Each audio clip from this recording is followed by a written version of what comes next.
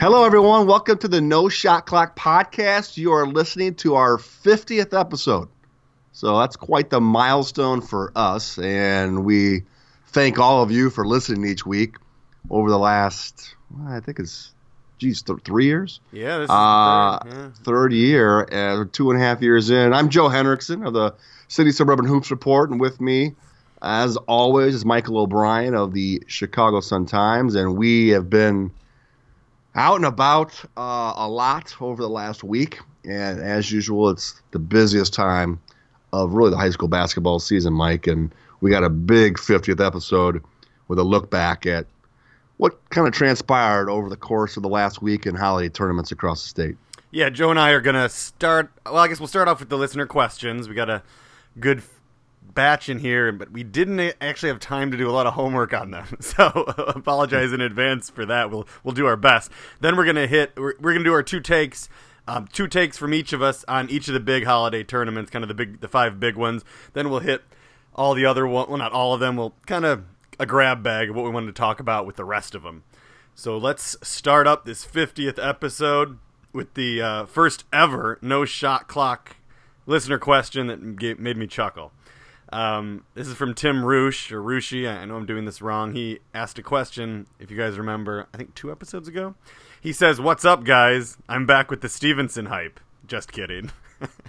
So everybody probably remember that was kind of harsh on Stevenson, and they really didn't prove me wrong. But Tim seems to be done with Stevenson. He says, "Simeon wins Pontiac. Whitney Young wins Proviso West. Does this make them the class of not only the city, but 4A now? Also, who would you guys say are your top 5 or 3 for Mr. Basketball finalists right now?" We'll start with, I guess he goes into, I've heard a lot about Mark Smith in Edwardsville. No Jelly Eastern doesn't consistently put up 20-point performances. Simeon seems to be more of a team than a one-man show. Young's Lucas Williamson seems like he's a dog, averaging 20 and 10 consistently. And, of course, I have to put Justin Smith up there. In his team's wins, he's averaging upwards of 20 and 10. In 2 losses, his performance dips. I'm assuming he means like a bad dog, not a dog like a lazy dog. Yeah, but, yeah. I mean, I'm going to actually talk a little bit about a couple of these things in my takes of holiday tournaments, Mike. But yeah, I mean, I do believe Simeon and Whitney Young have distanced themselves from the rest of the pack with their performance over the holidays. To answer that first question of his. Yeah, everybody's probably saw the rankings by now. I think you have to have Evanston and Kenwood ahead of them. Kenwood beat Young. I'm not going to discount that. They even beat Young when Young had Justin Boyd, which they didn't. But I will say, Mike, again, I've written about this. I talked about this. Kenwood had 4 games under their belt, and if you don't think that's a big difference, that is huge. I mean, 4 games, Whitney Young's opener. We saw Javon Freeman, some of these guys, bright lights, first game. What I saw at Whitney Young was nowhere comparable to what I saw, or at Proviso West, what I saw that opening night. But yeah, Kenwood did beat, Whitney Young that night. I know a lot of people don't, I don't know your take on out-of-state opponents. Kenwood does have 3 double-digit losses out of the state, including one by 27 points. So, I still think Young. I think Kenwood has more to prove still than Young, even though that opening night win, take that away from. I don't want to take that away from them, but I think that is a big factor when you have 4 games that you've played. Oh, no doubt. But, I mean, there's always a factor in everybody's win and loss. Evanston, big argument raging, or I guess discussion raging on the comment section under the Super 25 about Bolingbrook against Evanston, especially kind of those two matching up. Evanston in the beach ball, they reached they reached the championship and lost, which is the same accomplishment that Whitney Young did when Jaleel Okafor was there, to kind of give you guys an idea of how difficult that is and what level of a team that might mean you are. So I think that's pretty impressive. A lot of people are still upset about, like you mentioned, the big loss for Kenwood. Evanston has that massive loss to Montverde, but we've kind of discussed how that one. Yeah. As far as the player of the year or Mr. Basketball, I mean, Mike, I just really believe Mr. Basketball is going to come down to the Mark Smith situation at Edwardsville and what is happening down there. Those aren't familiar with this kid. He's a 6'4" guard who is putting up huge numbers and leading Edwardsville, which is going to be a highly ranked 4A team all year long that could play in the Super Sectional in March against, if all things go according to plan, Simeon.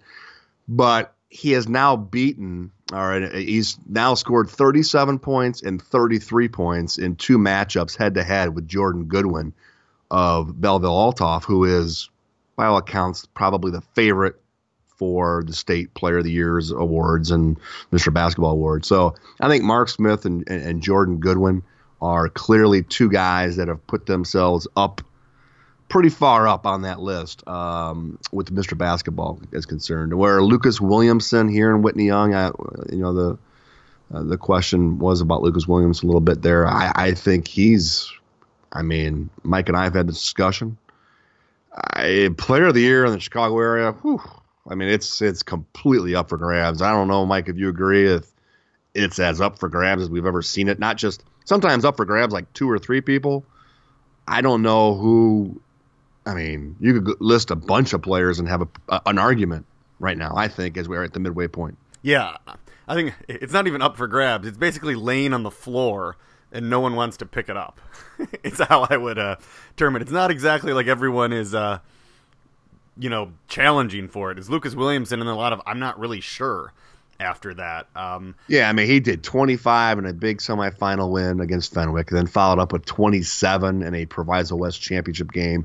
So he is certainly, it's just he comes from so far. I did a story at the beginning of the year. I can't remember how many guys I listed, 6 or 7 or 8 guys for Player of the Year or Mr. Lucas Williamson didn't even sniff my initial list. And here we are talking about him in January 2nd as, maybe the favorite right now or the guy to beat. But yeah, that's it's a long way to go. The Mr. Basketball, though, that thing's done. Jordan Goodwin's going to win that award. That's the least unpredictable award ever.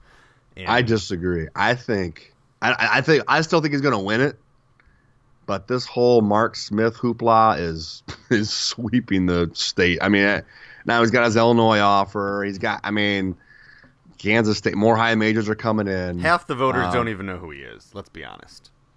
I would like to see the voters differential from south of I-80 versus north of around I-80. here, the athletic directors and coaches that are voting do not have a big knowledge of Mark Smith, if any. Well, we'll just see. If Edwardsville, we'll see, Mike. I just think the numbers, the season he's had, how good Edwardsville is, and the other thing is I just never know when people cast their votes because the deadline for the award is when?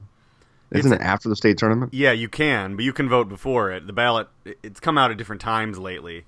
But yeah, you could vote either way. I thought it was as done as could be. But, geez, he just beat Altoff. He just beat him up with 33 points. It's pretty impressive. But the award isn't even based on this season usually. It's usually based on last season. Yeah, it is. You're talking like McDonald's All-American nominations.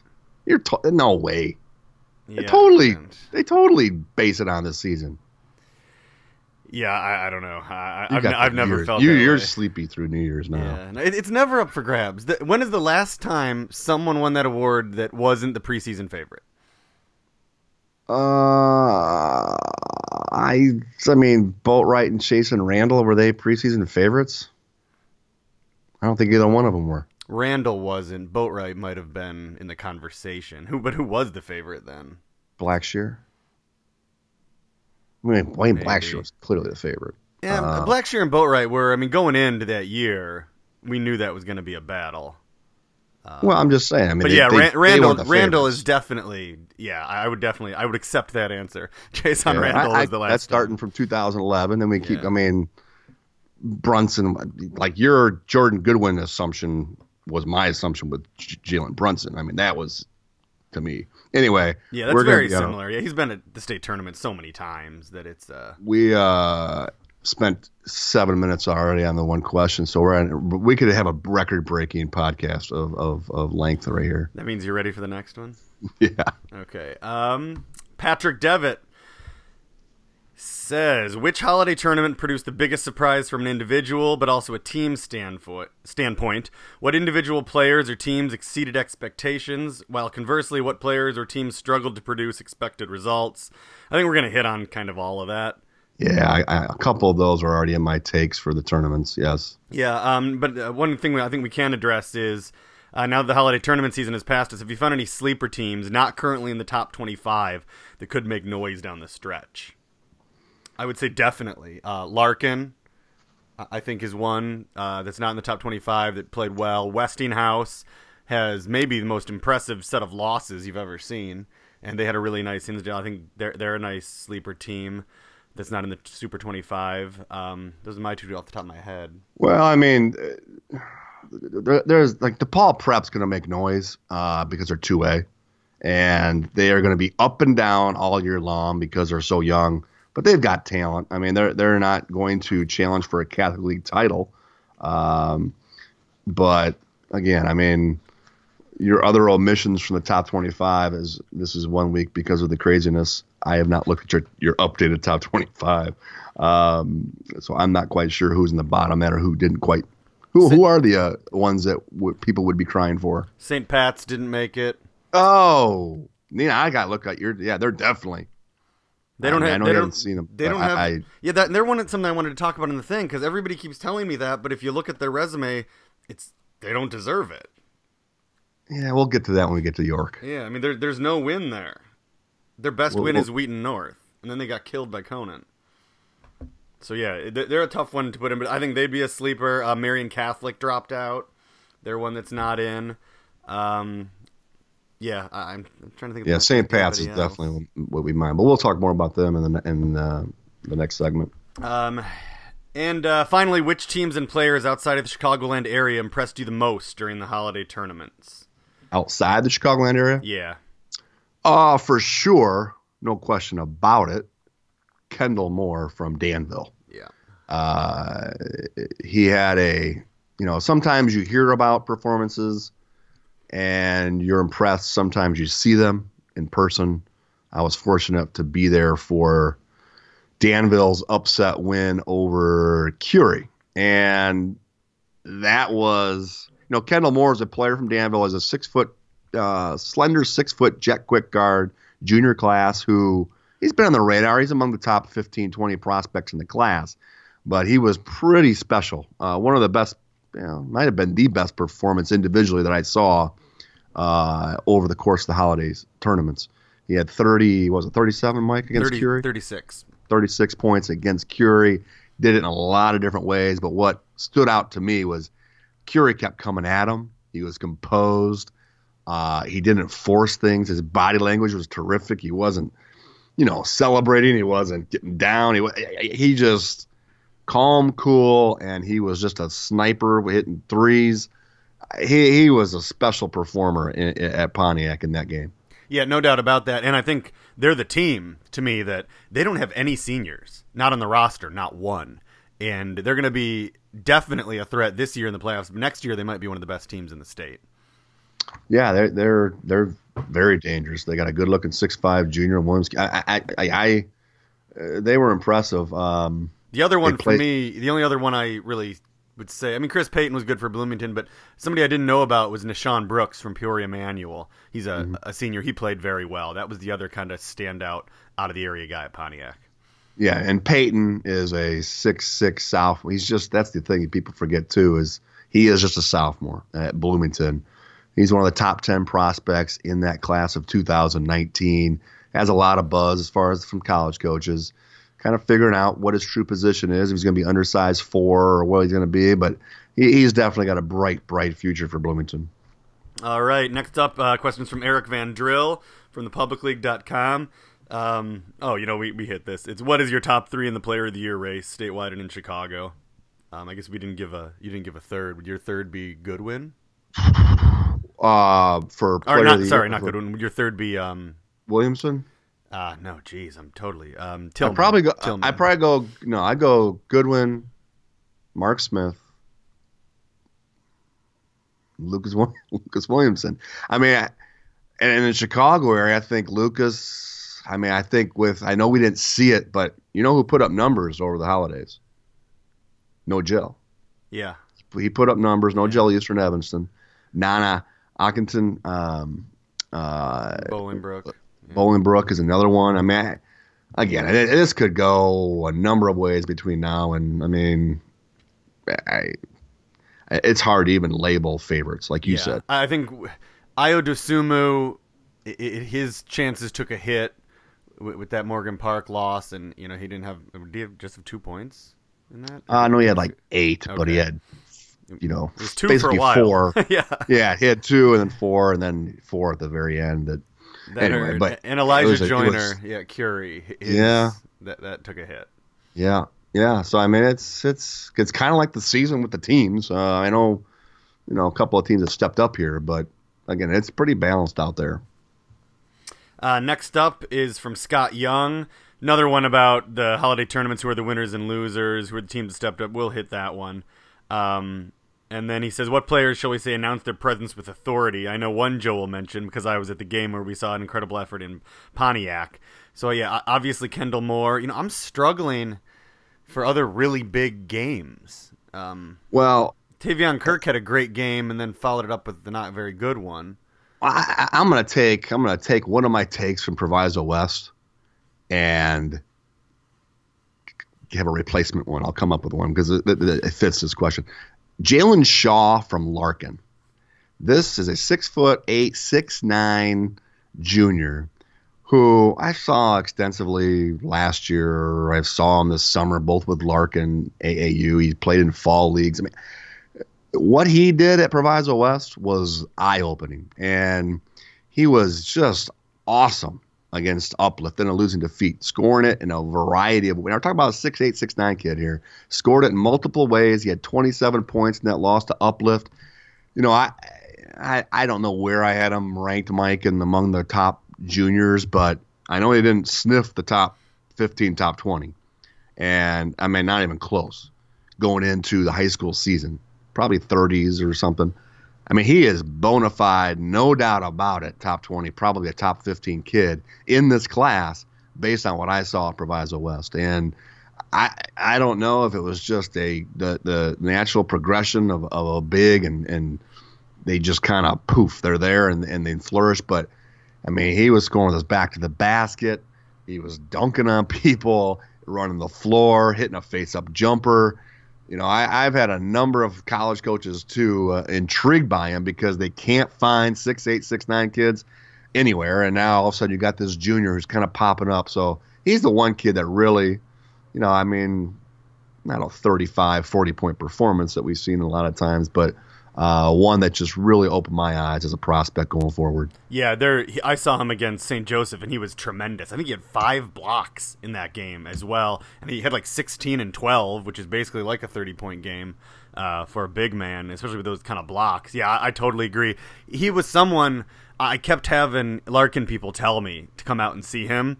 So apparently he's been like this since at least the start of the high school season. There are a lot of people excited. I also thought that Anthony Lynch played really, really well for them, at least in that game. And yes, and much improved from what I've totally. Yeah, sophomore year when I saw him, I didn't walk away very impressed, but he was spectacular in the game I saw. I think he had 21. It's just obviously it's a shame that Christian Negron got hurt, but boy, they would have had a lot around him. Oh, the other thing I should say about Jalen Shaw, I was talking to Christian Negron about Shaw after the game, and he said they think he might grow a few more inches, which can you imagine that? That would be something else. I did think of another performance, off the radar performance. Marquise Kennedy from Crete Moni. He's a long 6'1" sophomore guard. I watched the Crete Moni DePaul prep game, and he was really. I mean, Dwayne Rose and McKennedy I think they had 26, or he had 28 and 26. They both had, high 20s, and he was really impressive and just kind of a new name on the scene in that sophomore class. Marquise Kennedy from Crete Moni. Nice. All right, that's done with that question. Let's move on to the next one. Rennell Chapman. This one came in like at 1 o'clock. We didn't have enough time to really do enough research. Congrats on 50 episodes, Renell says. Thanks. He says, on a neutral court in the holiday tournaments last week, I saw possible previews for a few state playoff matchups that we've traditionally seen take place over the last 3 to 4 years. For example, Hillcrest versus Morgan Park, Simeon versus Bennett, Bloom versus Simeon, possibly in Thornwood sectional, etc. I know it's still fairly early in the season, but along with any other games I failed to mention, what matchups do you see repeating themselves in March that took place last week? And do we think they'd come out any differently? Yeah, I didn't do homework on that one. Yeah, it's Simeon Bennett. It was the state semi last year, so it would be difficult to match up. It would have to happen in Peoria again. Exactly. So I don't know if that'll happen. Bloom versus Simeon. Yeah, that Bloom versus Simeon could definitely happen, like he said in the Thornwood sectional. Bloom didn't play as well as they did in some of the other games in that one, but it's hard to see Bloom beating Simeon, I think. What about, wait a minute, what sectional? Oh no, I was thinking Wheaton South, Joliet Central, but I think they're in opposite sectionals. Yeah. Wheaton South goes to Hinsdale, and I think Joliet Central goes to Lincoln Way East. So, sorry, Renell, for that. We didn't really have time. And who would make your own Pontiac All-Tournament first and second team? The Pontiac actual first team, it was Kendall Moore from Danville, Jack Nolan from Bennett, Evan Gilliard from Simeon, Talon Horton-Tucker from Simeon, and Tavion Kirk from Joliet West. To me, it was a big omission. Messiah Jones should have been on that list. He was Simeon's best player until the title game. He didn't have a great title game, but he was clearly their best player. So would you go on 3 Simeon players, or just taking Talon Horton-Tucker off, or Gilliard? That's a tough one. Gilliard didn't really have the numbers until the title game. See, Kirk wouldn't have been on my first team. See, he had that one. He had maybe the second best performance of the event. So I think that helped him get on it. Overall, that loss. Oof. Yeah, but Messiah Jones, he was just terrific. I mean, he was getting 20 points and 12 boards. Yeah, he should be. He was a double guy the entire tournament. So yeah, I guess I'd be overall fine with it. Second team that was voted on was Nishawn Brooks from Manual, who we mentioned, Elijah Joyner from Curie, Messiah Jones, Chris Payton from Bloomington, and Austin Ritchie from Bloom. Elijah Joyner would not have made mine for sure. He did not have a great tournament. But other than that, I'm not sure. They go with some consolation guys played well, but there's nobody else, I think, that really got left off at that point. Yeah. And holiday tournament, all tournament across the state. I'm still going through everything now, actually. Trying to kind of come up with that. Yeah. All right. So thanks for the questions, everybody. Let's get into this holiday tournament review, starting out with Proviso West. Joe already did the one take on. I guess we both did it. I got a replacement take. Okay. I got a replacement take. I'm gonna go with, even though they finished third, and sometimes that consolation game's kind of forgotten, that third place game. But Uplift, I mean, they are explosive offensively, and I just see that there's the potential to be a dominant Class 2A team. I mean, we already expected them to be a 2A power and a state talent, but they could, I don't know. I mean, they could run away with 2A. I really believe that. Just because they're going to be so much more potent offensively, so much more athletic than majority of the teams they play. They'll run into, I think, Orr in the sectional and DePaul Prep, but you get outside of the Chicago area, and that athleticism, speed, and offensive potency sometimes can really take over. And I just think Demarius Jacobs was sensational at Proviso West. Marquise Jacobs, the kid going to Kansas, he's a sophomore.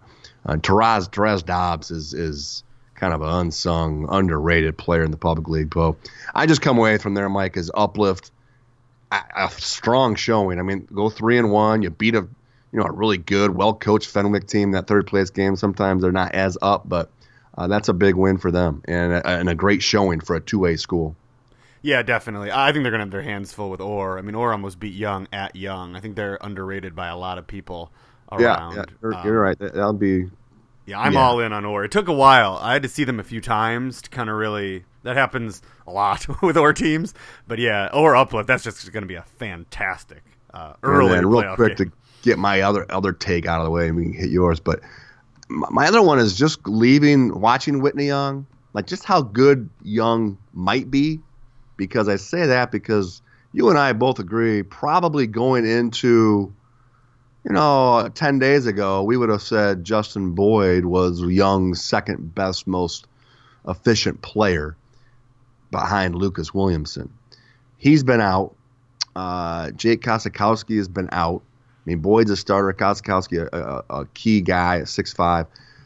And Xavier Castaneda was sensational at Proviso West. He was the guy that I've raved about, and he's battled injuries really for a year, up and down, in and out of the lineup, sitting out stretches here, a month here, a week here. And Xavier Castaneda was everything you would want in a dynamic playmaking point guard as far as setting the table. He had 16 or 17 assists in the 2 games in the semifinals and final. So my point is, I think we both said this a while ago as far as Whitney Young and Young getting better and better, and I think we're seeing that. Javon Freeman looks better. They got a lot of options, and I wonder how good Whitney Young can be between now and still until the city playoffs and come state tournament time. Yeah, I totally agreed. Yeah, Castaneda, the last few games that I saw was tremendous. Nice to it's nice to see Young kind of come into form like that. And yeah, with Boyd, they're going to be a force. But man, that Red West is going to be tough. There's going to be some great games. I'm really looking forward to that starting up. My first take was going to be the I'm going to have to replace it too. It was also the Larkin stuff. But second one for me that I had pre-planned at least was Bogan. I mean, I don't even know. It's a different guy leads Bogan in scoring pretty much in every game. Starting lineups change, but they have a lot of talent. I mean, they have a team that I think could really not win the city, but definitely challenge for Final Four. I think they're going to be a load maybe for Morgan Park and Simeon that second time around. Jerome Bynum adds a lot to that team. You got a lot of Bogan love, man. Yeah, they're just so young. They're so inconsistent. Some games, they look tremendous, like they did against Morgan Park. And some bad scores, too. Yeah, and then some days they just totally drop it because it's basically all sophomores, with a couple of freshmen. But yeah, I just really like the mix. I really like Rashawn Agee. He's a tough big man. But no, they're super inconsistent. But I just think that they're so young that by February, I'm expecting maybe some big things from Bogan. My second... What was that? What did they do in that game against Fenwick? They lost pretty bad. Yeah, right. It was really bad. I just worry that the teams do you know what I mean? The really good teams they've played have throttled them, a lot of them. Yeah, except for Morgan Park, but that was at Bogan. So, all right. They're definitely 77 to 46. Yeah, they're up and down. That's why they're really interesting because you would not think based on their record and the scores. And they see the other thing is they beat a down Lincoln Way West team, average New Trier team, and then beat Larkin. So, all right, 5th place, 3 wins. New Trier gave Young a nice game. I was kind of surprised by that one. Yeah. That was not expected. But yeah, the Simeon loss I think might have been like by 32. That was at Simeon. Yeah, they're definitely far from the finished product, but they're a very interesting squad. Next up for me out of Proviso West would be kind of a depressing one. I mean, they were my pick. I thought maybe they'd turn it around and make a bit of a run, St. Joseph, but I'm not sure I've seen a team implode so horribly in a game. It was just, everything was bad. The body language, this group's in trouble. I mean, it's hard to see any way this turns around. I'm starting to wonder if Gene Pingator is going to get his 1,000th win this season, doesn't he? I think some of the talent now is overrated, to be honest with you. They shouldn't be getting, we shouldn't see what we're seeing, I don't think, but some of the individual pieces aren't quite as good as I think a lot of people. I mean, they barely squeezed out a win against Proviso West in overtime, and then they lost East. Then they got Proviso East, so they went 1-2, and it definitely struggling. And I mean, and they're bumped up to 4A. Yeah, and they need what, 9 or 10 more wins for Pingatore to get his 1,000th, I think. Didn't he have to have 14? Was it 14, I think? Yeah, they're at like 5 now, so. I would have never, if you'd have told me at the beginning of the year that we'd be saying he wouldn't get it this year. Yeah, then he might not. That's crazy, yeah. I mean, I haven't looked at their schedule, but yeah, it's not the slam dunk we thought it was. No. That's for sure. All right, let's move on to Pontiac. You can start us off, Joe.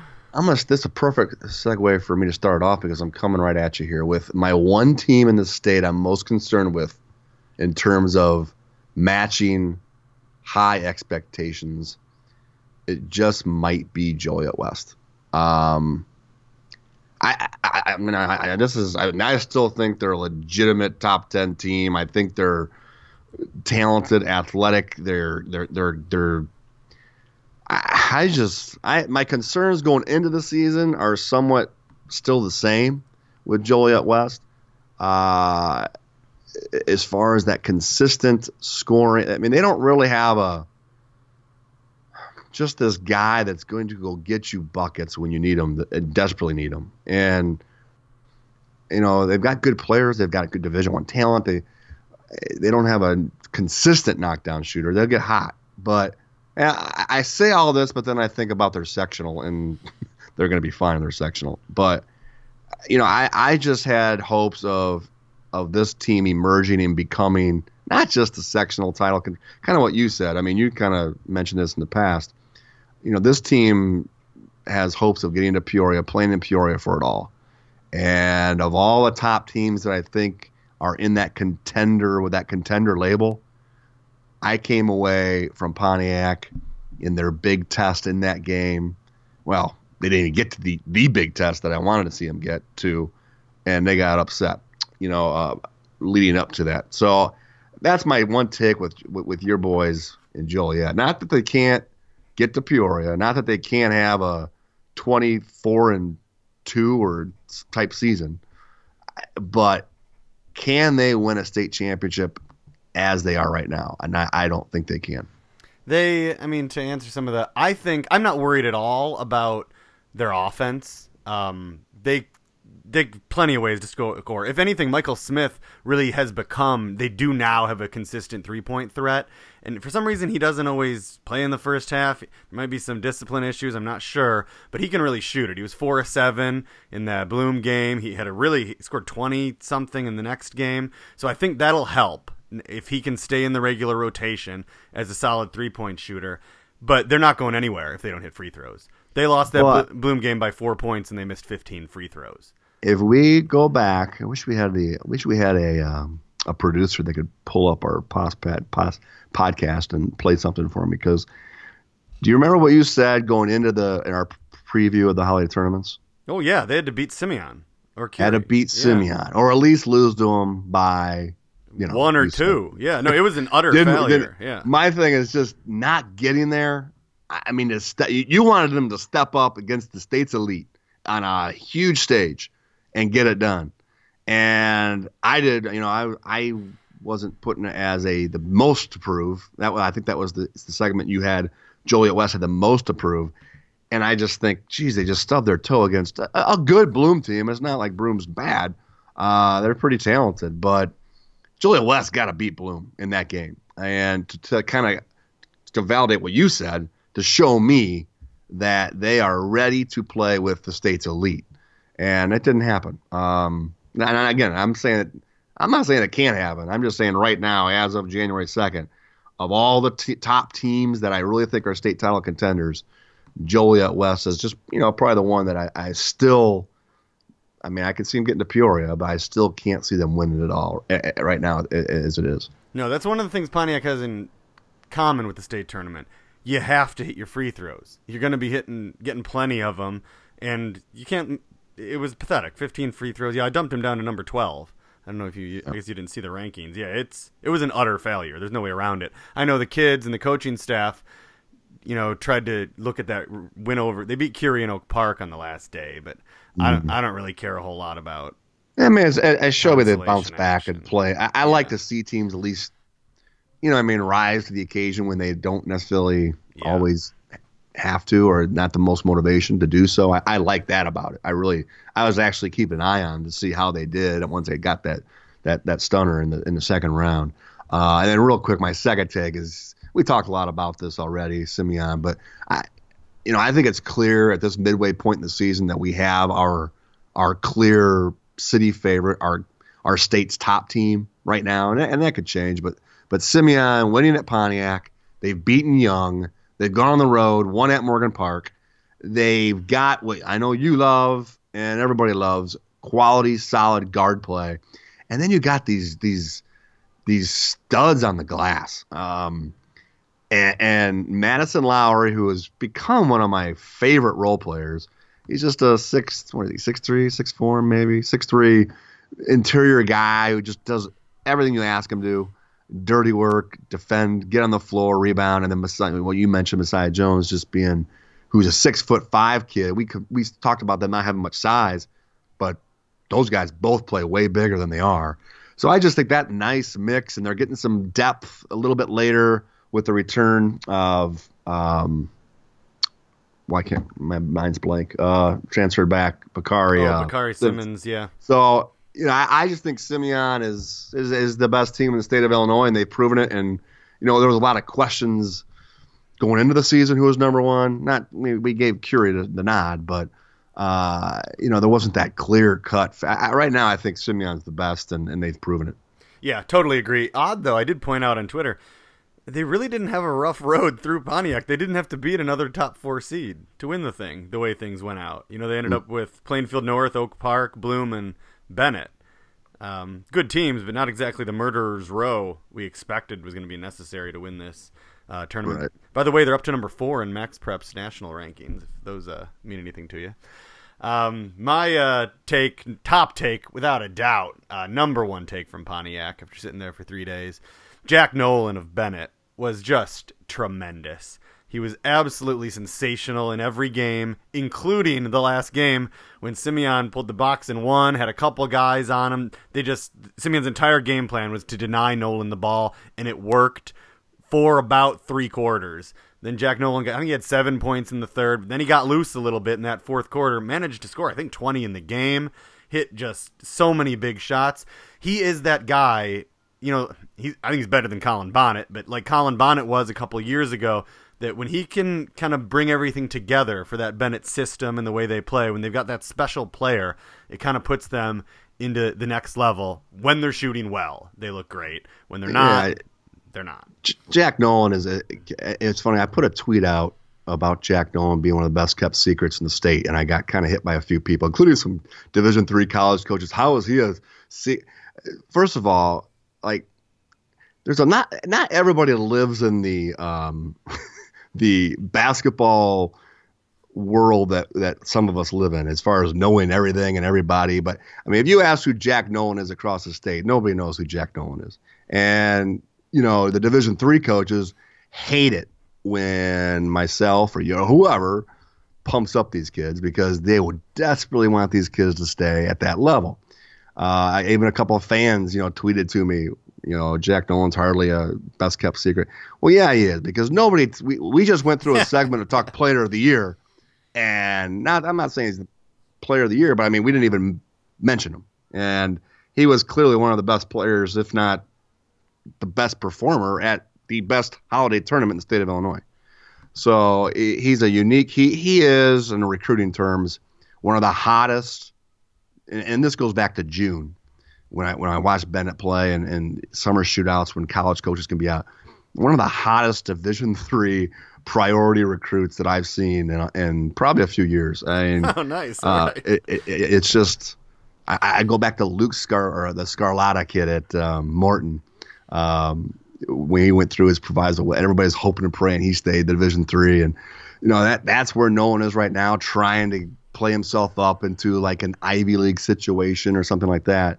And who knows? He's small. I mean, as far as college coaches looking at him, but yeah, he's terrific and gonna have a huge monster senior season. Next take for me on Pontiac. It's kind of interesting because we haven't mentioned him yet in this podcast, but he is the clear leader of the best team in the state, Evan Gilliard.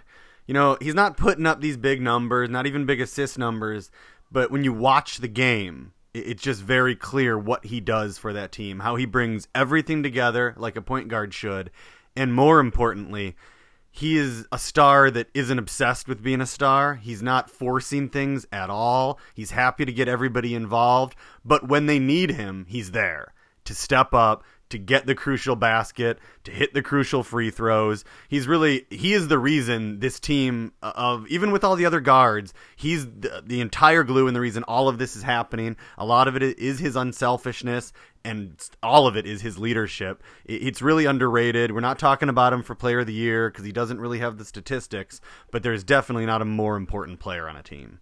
He's been forgotten numerous times. I mean, he was forgotten recruiting for sure.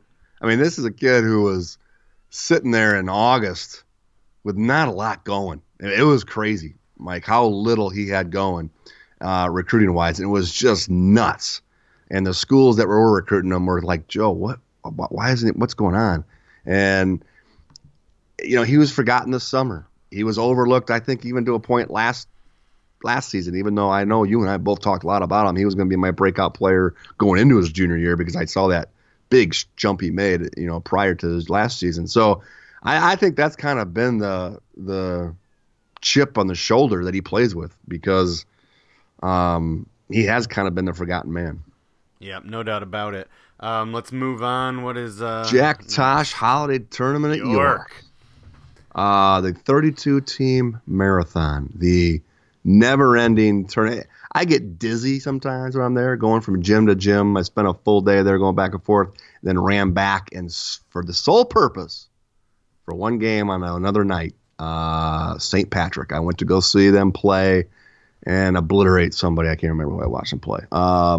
St. Lawrence. St. Lawrence, and after I watched them the first night. So I saw St. Pat's twice. And Mike, if rankings are rankings, and I didn't know they're not in your top 25. They are a top 25 team. They will be a top 25 team at some point. Just by, I know they don't have the win over the ranked team, and they didn't. I don't think the Conant score was that close. I think it was double digits. 14 points. They lost by 11 to De La Salle. That's why they're not in the ranking. Ooh, now after watching De La Salle, there's your argument for not having St. Pat's. Now, was that Thanksgiving time? Yeah. Okay. I'm just saying this is a different breed of St. Pat's basketball. They play fast. They are athletic. They score points. I put a tweet out where St. Pat's last year scored over 65 points, I think 2 times all year last season.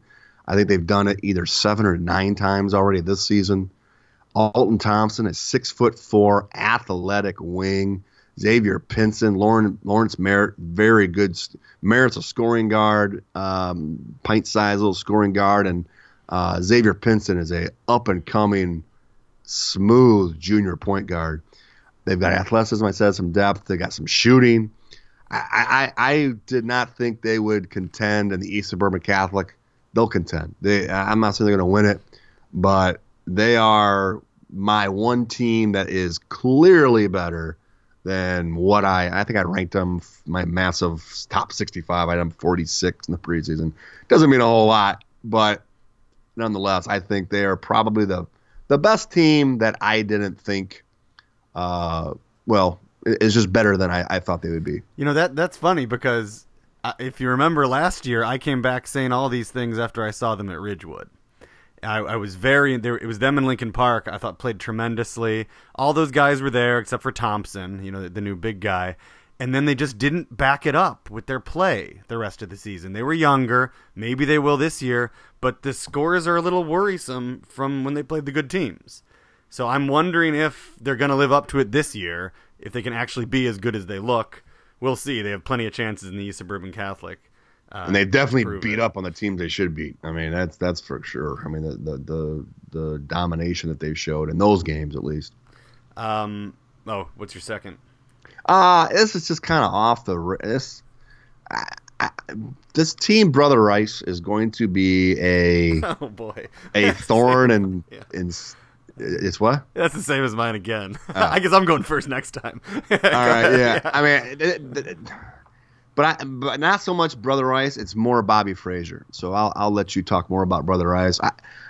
This is one of the really good young coaches in high school basketball, and sometimes we are waiting for those guys to emerge and develop. Over the last 5-6 years, Gene Heitkamp is emerged as one of the elite coaches, if not the best in the state of Illinois. I mean, we have a lot of different examples of this, and Bobby Frazier is really young. He's a Brother Rice former star, and went to play at North Carolina. And watching his team play, I tweeted about this while I was at the York tournament. I like his demeanor on the sideline, how he's composed. I like how hard his team plays. I like how they play with their passing, their spacing, their how they overachieve with, they have decent talent, not off the charts talent. They have no size. So I just think Bobby Frazier is one of the real bright young high school basketball coaches. And as I love the fact that he's back where he played, back in the neighborhood of where he was. And I think that's really cool. And that's just the one take I took after watching Brother Rice at York. That's a fantastic take. That's a really good point. I mean, you're right. We lost a lot of great coaches in the last 2 years just to retirement. So, yeah, to see somebody like that, Dante Maddox is doing the exact same thing over at Bloom. We didn't talk about Bloom really enough, I guess, on the Pontiac thing, but he's a Bloom grad. Led them to that big win over Joliet West. They beat Peoria Manual. They beat Danville, the team that beat Curie. And they lost to Simeon. I mean, what a great run for another second-year coach. And the same things you were saying about Bobby Frazier apply to Maddox. That his sideline demeanor is perfect. You can he's getting the most out of a team that doesn't have a ton of great talent. So, yeah, you're right. It is nice to see young coaches really coming up like that. My Brother Rice thing was kind of going to be more focused on Josh Niego, who during the tournament averaged 18.3 points per game and shot 46% from three. I mean, that's the kind of thing Brother Rice is going to need, a dependable star like that to maybe get them over the hump. Because as Joe said, the job Frazier is doing, if you look back on their resume, they have a significant chunk of games now. They're 12-3. They've only lost to the teams they should have lost to, and they've kept those games pretty close. The Conant game was 9 points. We saw most teams could not do that over the holidays. They only lost to Oak Park by 3. The Joliet West game got away from a little bit. That was at Joliet West. They lost by 13. But then you look at the other things. They got a win over a nice Sandburg team. They beat Providence, who went on a nice run at York. They've beaten Thornwood. They beat Lincoln Way East early in the season, who really is one of those kind of under-the-radar teams that's pretty good, and a nice win over Crete Moni. So, yeah, Brother Rice is definitely a team to watch, and if Niego keeps shooting like that, they're going to be able to pull off an upset or two this season. And that sets up a definite matchup, but a fun one when they play Marist. That game's always one of the more fun games to be at if nobody's ever attended one. They're close by, rivalry. I mean, it's awesome. Yeah, you better get there early. That'll sell out. And this year, ooh. Yeah, that's going to be spectacular. My other take was St. Pat's, too. I guess we both went into that because, yeah, everybody, it's not just you. I was getting raves about them through the whole tournament from everyone. And I'm just wondering if they're going to back it up. They have to win these games. And, well, yeah, and they, in your defense of not ranking them, there aren't, aside from St. Pat's and Conant, maybe down or south, there's not a for sure team that is going to be in that top 25 this year. I mean, Conant is going to be. I mean, they're going to be a mainstay, I think, and as they work their way through the season. But that was their matchup. They to show that they could beat a team that was preseason ranked in the top 25 and has some Division I players and has big expectations and veterans and experience, and they didn't get it done. So if they'd have kept it within 10, they might have gotten the 25 spot over Notre Dame. It was down to those two, but the 14-point loss was just too much for me. All right, let's move it on to Hinsdale Central. I'll let you go first. Yeah, okay. I wasn't there, so I don't like to speak bad of things when I wasn't there. But, man, just looking at the bracket and watching the matchups, I feel like it kind of fell flat. That Stevenson and St. Charles East losing really let this tournament down. And the matchups just weren't as enticing going the whole way through, including the title game, which, I mean, if you are a tournament organizer, you have to do everything possible to keep your title matchup from being a conference game. I mean, that it should not have been able to work out like that, especially when those are the two teams I think we picked to be in it. You know what I mean? Well, yeah, but I mean, a tournament organizer can't control if they're playing for the championship. Yeah, you mean they just can. not have them? No, opposite. They don't put them in the opposite sides of the bracket. It has to happen earlier if it happmes. Oh, well, you can't do no. Oh, they do that all the time. Not when they're clearly the two best teams. I would be like complaining and moaning in our pre-holiday tournament, saying, "Why are these brackets so messed up?" Well, that bracket wasn't. Yeah, no, you can't do it. It has no. That's not what we're. No, I just think it's bad break, for. unfortunate, and you just hope and pray they don't play each other. Yeah, I mean, you have a least better chance of them playing each other in this way of them getting upset than they would. Yeah, but it can't be your you can't be your showcase game. It can't be your. Where do you want them to play them at? In the semis. So you want DePaul Prep to play Marian Catholic in the semis and have no championship game of the two best teams. Well, ideally, St. Charles East would have been. You know, they turned it on the other direction, but yeah, you just can't have it happen. That's not what the holiday tournaments are about. You have to I make agree sure. with. I prefer and don't like it, but I agree with your organization of a tournament if you're just going to completely try to avoid that. Yeah, I mean, they're the two best teams. I don't know if that was the case going in. That Homewood Flossmoor was definitely the second best team. What? They beat Marion in 6 overtimes. And we both picked them. Yeah, but I'm just saying, it's not like they're that much better than everybody that they had to be on opposite sides of the bracket. Oh, yes, they did. Come on. Yeah, I don't think so at all. Well, we'll agree to disagree. Especially when you're trying to. Sure. It's important. Hinsdale Central has no identity. No one knows what it is. I just don't have any. You saying they have control over it. I'm saying they don't have control over it. That's what I'm saying. But they don't even seed there. They just do what they want. How do they not have control over it? Because what you're saying to control it by, I don't agree with. You're saying play them in the second round or the semifinals. Semis, yeah. I don't see a difference. It's no way to build a tournament. You got to get buzz around your tournament. People have to care. That's just not a game that's going to do that for you. My second take. How about Westinghouse out of that Hinsdale Central turn? I mean, they even gave a heck of a game to what do you call it in the second round? Bolingbrook, 53-46. Yeah, and that was they were leading. I was watching the whole live scoring thing. I think for most of the first half they were ahead. Bolingbrook came back at the end and won it. But Westinghouse, I mean, talk about a good team that's not in the Super 25. I mean, they lost to Morton early, but since then their losses are Farragut, North Lawndale, and Bolingbrook. Had a nice win over Hinsdale Central to round out their tournament. Had a nice win over Lincoln Park to beat them by 10.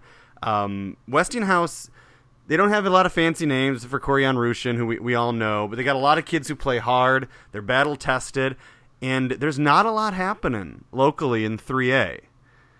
So I think they could be a very dangerous playoff team. Corian Rushin is, I mean, come on, college coaches. I mean, he's a 6'6" kid who gets things done. He's athletic, long.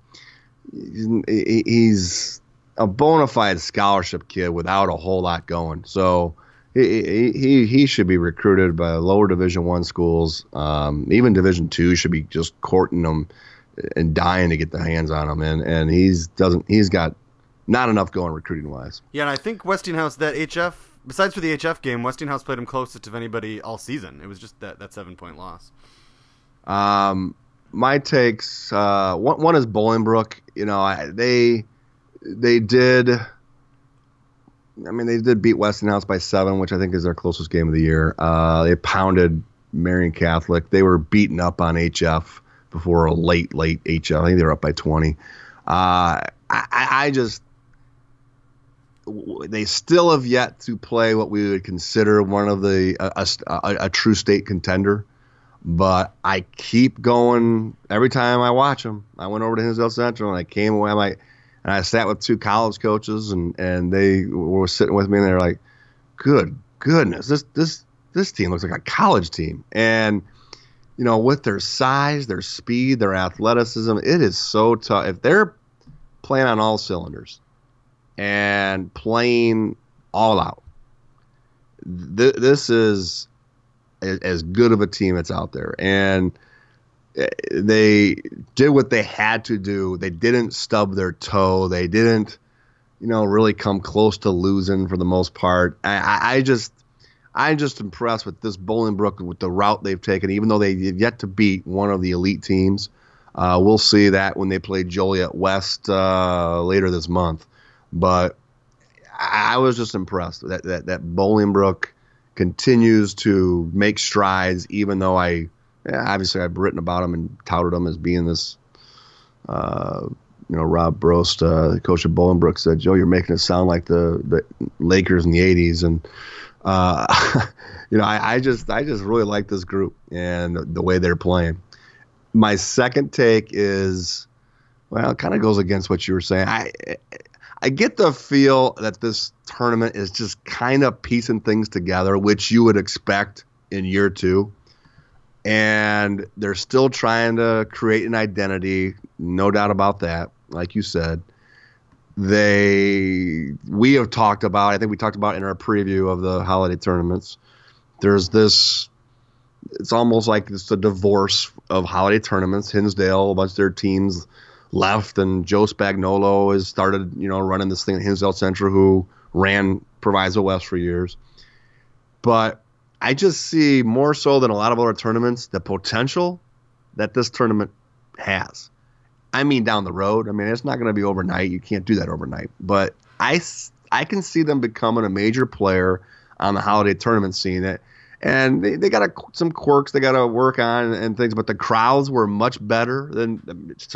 There was nobody there last year. I mean, I went on 2 separate days, and the crowds were just paltry. It was just bad.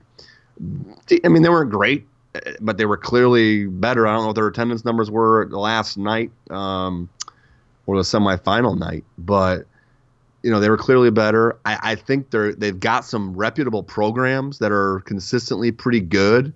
When you talk about a Stevenson or an HF or a Rockford Auburn and Bolingbrook and Marian Catholic, and they've got teams that are going to be good in the future, with St. Charles East being really young, DePaul Prep being really young. And I think they're going to be aggressive, Mike, in maybe adding a team or two. And if you add a team or two to this mix and you keep tweaking things here and there, it's extremely well organized, as you would expect. And it's just a solid tournament that's I think is gaining some traction. Yeah, I haven't talked to Ty Streets about it, but it's perceived. They gotta lead. Yeah, the Thorntons on the move, but that's not a good fit for this tournament.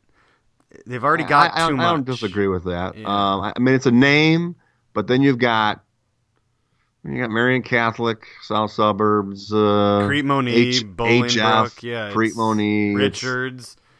I mean, a couple of these teams are going to be leaving if other teams are coming in, but yeah, I mean, they need. I actually talked to them and I said, you know what you need? You need a public league power. You need a public league team. With some name recognition. You don't have, Westinghouse, did well, but one that's going to be a consistent, high level winner. Yeah, and Kenwood is the team. If they could get Kenwood in here, that would add a lot. For sure. Kenwood, I know I've talked to you guys. Come on, get back in the state. Nobody. I feel bad for the Kenwood team right now. I honestly do, because we haven't talked about them. They're playing. I think have they played 4 or 5 out of state games now? They've played teams from 7 different states. I counted. So yesterday. They have 7 out of state games. Yeah, well, 6 because one of those states is Illinois, so 6. Yeah. I mean, nobody. We talked about this in the past. Nobody cares when you're playing. I mean, if you're going to an event like Evanston went to, or that schedule that Young played when they had Jaleel Okafor and Simeon, when you're, and even to a degree going out east to play it, where Stevenson did with Brunson. I get all that, but just to go play meaningless, I don't say meaningless, games that nobody follows, cares about, or knows what's happening, it doesn't really do anything for your program.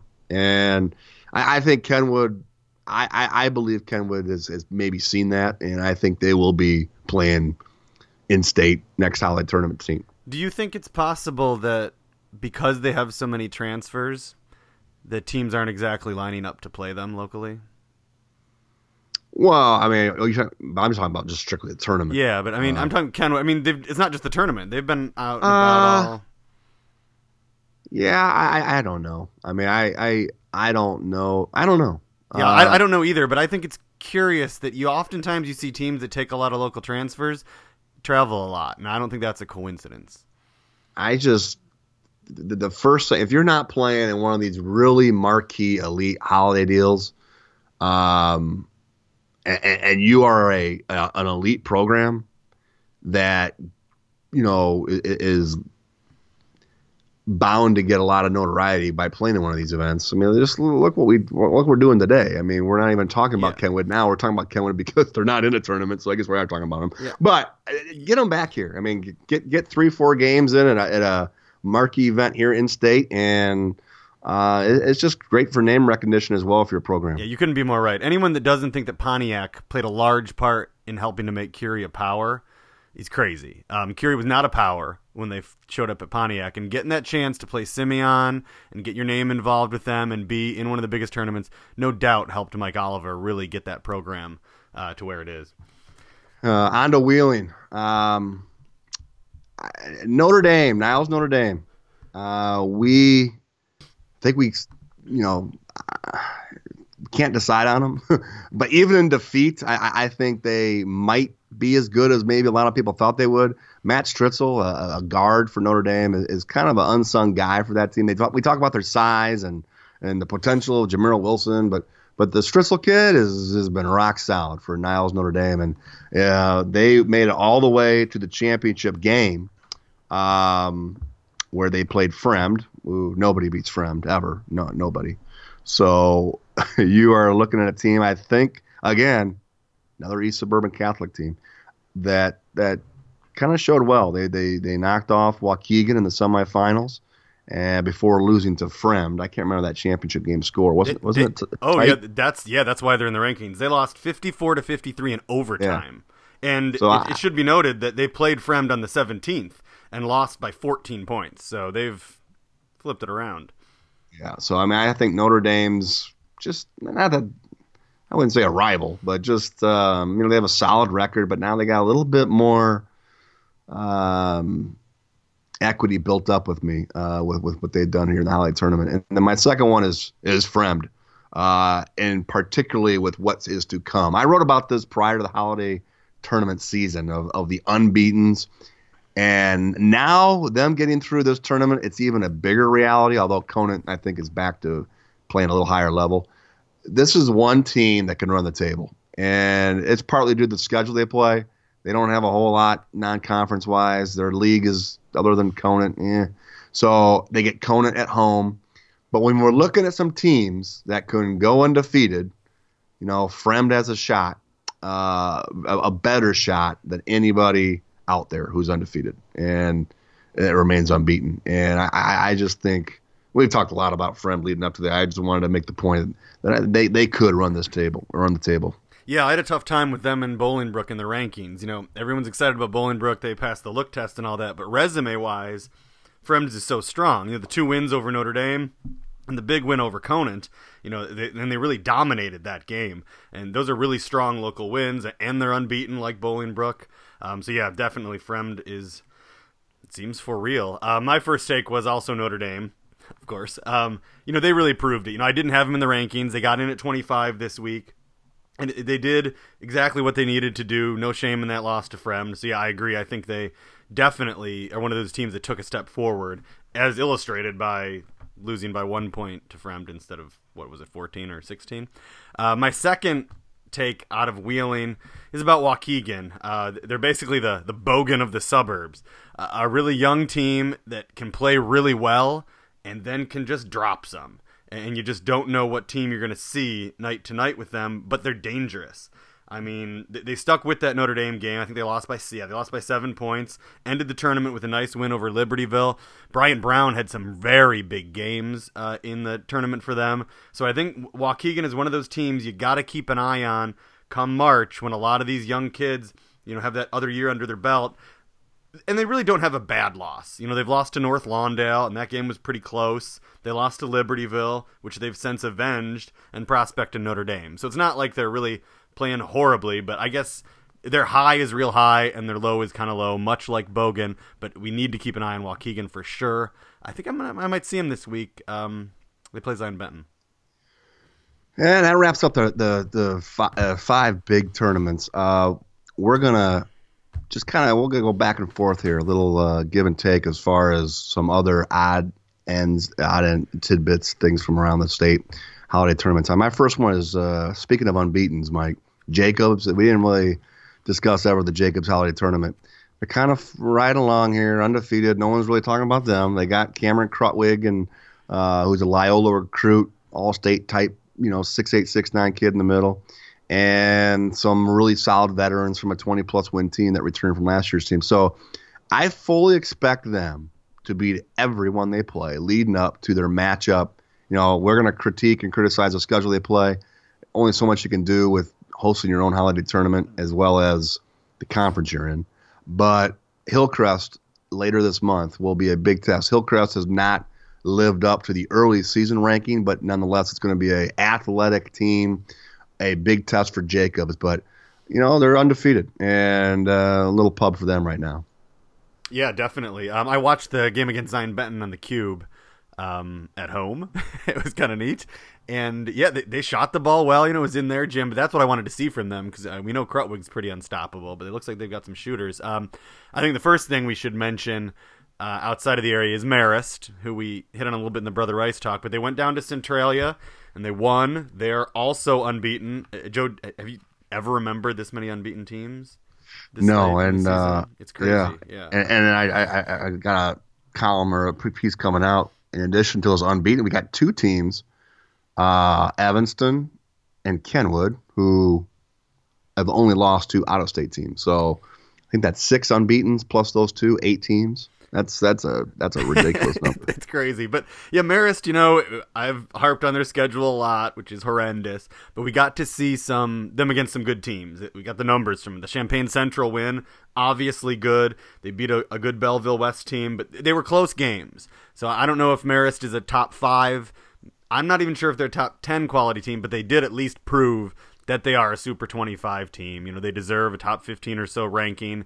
And they're going to be a fun one to keep an eye on. I saw a new name come up besides from Morgan Taylor and Maurice Commander, and I guess a fourth name came up playing well that I don't remember from last year.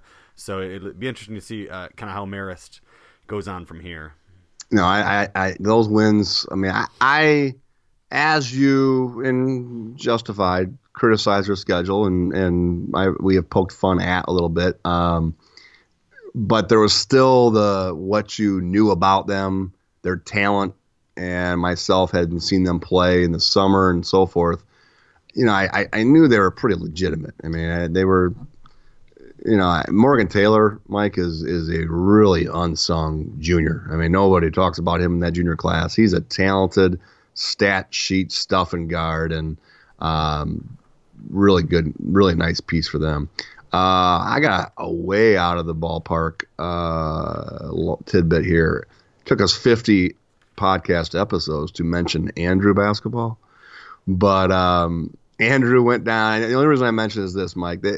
2013, 2014, they won 6 games. Dave Wilson takes over as coach. Obviously a downtrodden program, as I've mentioned in a tweet just this week. But 4-23 first year, 8-19 last year. So that's 8. I'm going to do my math. 18 wins in the last 3 years. They are 10-4. Now they're going to not pass the Michael Bryan strength of schedule test, but for a team that is just trying to get their head above water and put together wins, they're 10-4. They've won 8 straight. They're 2-0 in their conference, with a game this Friday with Thornton. Now the T-Bolts will probably be a double-digit underdog here to Thornton. But just they went down and won the Kankakee Holiday Tournament. So a program that just really is pretty lackluster has been revived a little bit, and they got 10 wins. And they are in a sectional. I just was curious. They're in a sectional over at Lincoln Way East, where after you look at the top 2 or 3 teams, I mean, it's anybody. If you look at that group of teams, anybody can win a regional. Trying to avoid those top 2 teams, but so just a little bit of love here for Andrew as we head into the new year. Nice. Yeah, I guess we weren't podcasting during the Etakoya days. No, it's too bad. Got him. It's kind of a shame it took us this long to mention them, but Wheaton Warrenville South. They knocked that's my off, next one. Yeah, they knocked off North Lawndale, which basically throws the entire world, flips it over on its head. Congratulations to them. That's a team. I was pretty public after everyone saw them. I wasn't sure didn't think they were a Super 25 team necessarily. They proved me wrong, definitely with that win. Also got a nice win. They kind of crushed Zion Benton. I think that score was bad. They came up a little short to the Steelmen in the title game, which, I was a little surprised by that. I wasn't sure if Joliet was going to be able to do it. Joliet beat them by 8, but I think Wheaton Warrenville South deserves a lot. Mike Healy deserves a lot of credit for what he's got going on over there with that program. And, who would have thought back in November that Wheaton South is going to knock off remember how hip it was to like North Lawndale early in the season? The entire city was in love with that team.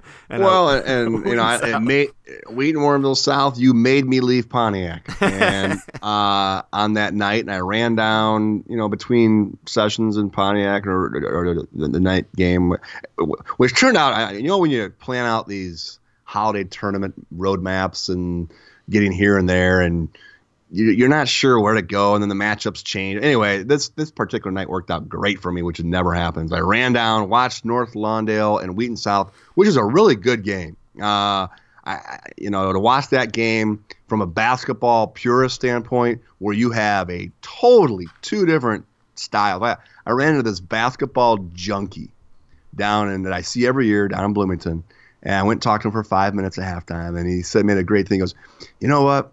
I hate watching Wheaton South play." I can't remember who he said. Just basically another team just like them. But I love watching them play like North Lawndale. And he was right. Yeah. It was two completely different teams, two different looks as far as style and system and the way they go about it. And it was a seesaw back and forth, runs back and forth, and it ended up a little higher scoring than I even thought.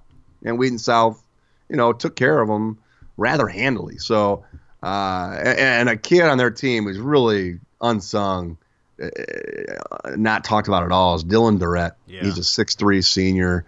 He was he was the best player on the floor in this game against North Lawndale, even though Carlos Hines was really good. Dylan Durrett just was a silent killer and really kind of led them in a lot of different ways in that matchup. So, yeah, Wheaton South, it's come out of nowhere. But I think I'd probably say them and Fremd are probably the two biggest surprises. Yeah, Dylan Durrett was fantastic against Naperville North when I covered them. And I watched most of the title game at Bloomington, and he was the best player on the floor in the loss to Joliet Central, too. I think he had 17 points. So, yeah, he's definitely somebody. I think it's fair to say he's making a kind of under-the-radar case for all area. I think he's going to be a kid we're going to have to look at. Which is I didn't even know his name when the season started. Are we going to look at Wheaton South in March 3rd going into the state tournament at like 26-2? I think so. They're going to have their own.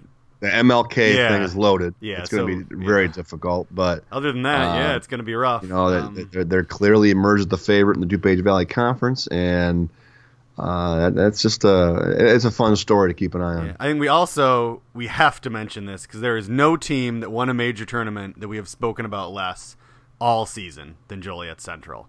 I think they deserve their 5 minutes of glory here. What were they? I think they were the 4 or 5 seed at the Bloomington tournament, go all the way through to the win. Jose Grubbs, he's a great defender. He scores too, but he just does so many things. He almost led an upset of Joliet West in the playoffs last year. I was at that game. Grubbs he's a fantastic high school player, does a lot. Jason Bingham, little guard, transferred back to Central from Joliet West. He scored 14 in the title game. I think he's kind of the difference. Well, we didn't think this team was going to have kind of that dynamic guard. Cameron Blackman is another name. He's played really well. And JoJo McNair, who was the football star for the Steelmen, led them to their first win. It's turned out to be, he's a great athlete. He's a 6'3" kid. He's rangy. He's kind of that X factor that every kind of team needs, does the dirty work, defends. And that kind of describes Joliet Central overall. It's a lot of kids, much like Wheaton South, who have bought in, to Larry Thompson's system. They play just tremendous defense. That's what Wheaton Warrenville South kept talking about after the game. Was Joliet Central was the first team this year that really locked them down. So congrats to Joliet Central. Their only loss is to Minooka, and they avenged that loss. They killed Minooka a couple weeks ago. So they're a team that no one really thought much about it all headed in the year. Larry Thompson is doing a tremendous job. It's turned out to be a really good fit. He's the old Lockport coach, and it's going to be a lot of fun when they finally do play Joliet West at the end of the season. I caught half of their game before I left. They play Mahomet in the semifinal, and I walked out. Just the one thing that jumped out at me is just how hard they were played. They really are getting after it, and they don't have. I mean, Grubbs is just a kind of a jack of all trades. They're super small. They have very little size. And they are your classic overachieving group that's getting it done. And like you said, kudos to them for being that team that we haven't talked about at all. For what are they, 10-1, 11-1, 12-1? I mean, 12. Early, just a real quick. What would you right now anticipate that matchup of Joliet West looking like?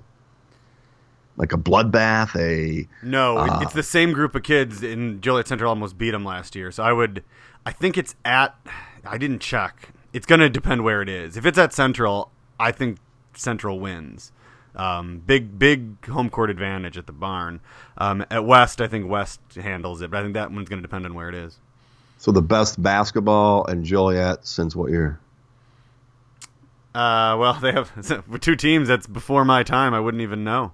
I mean, even one. I mean, I just your recollection of the best 2000 when we were the number one team. Yeah, all right. I would say.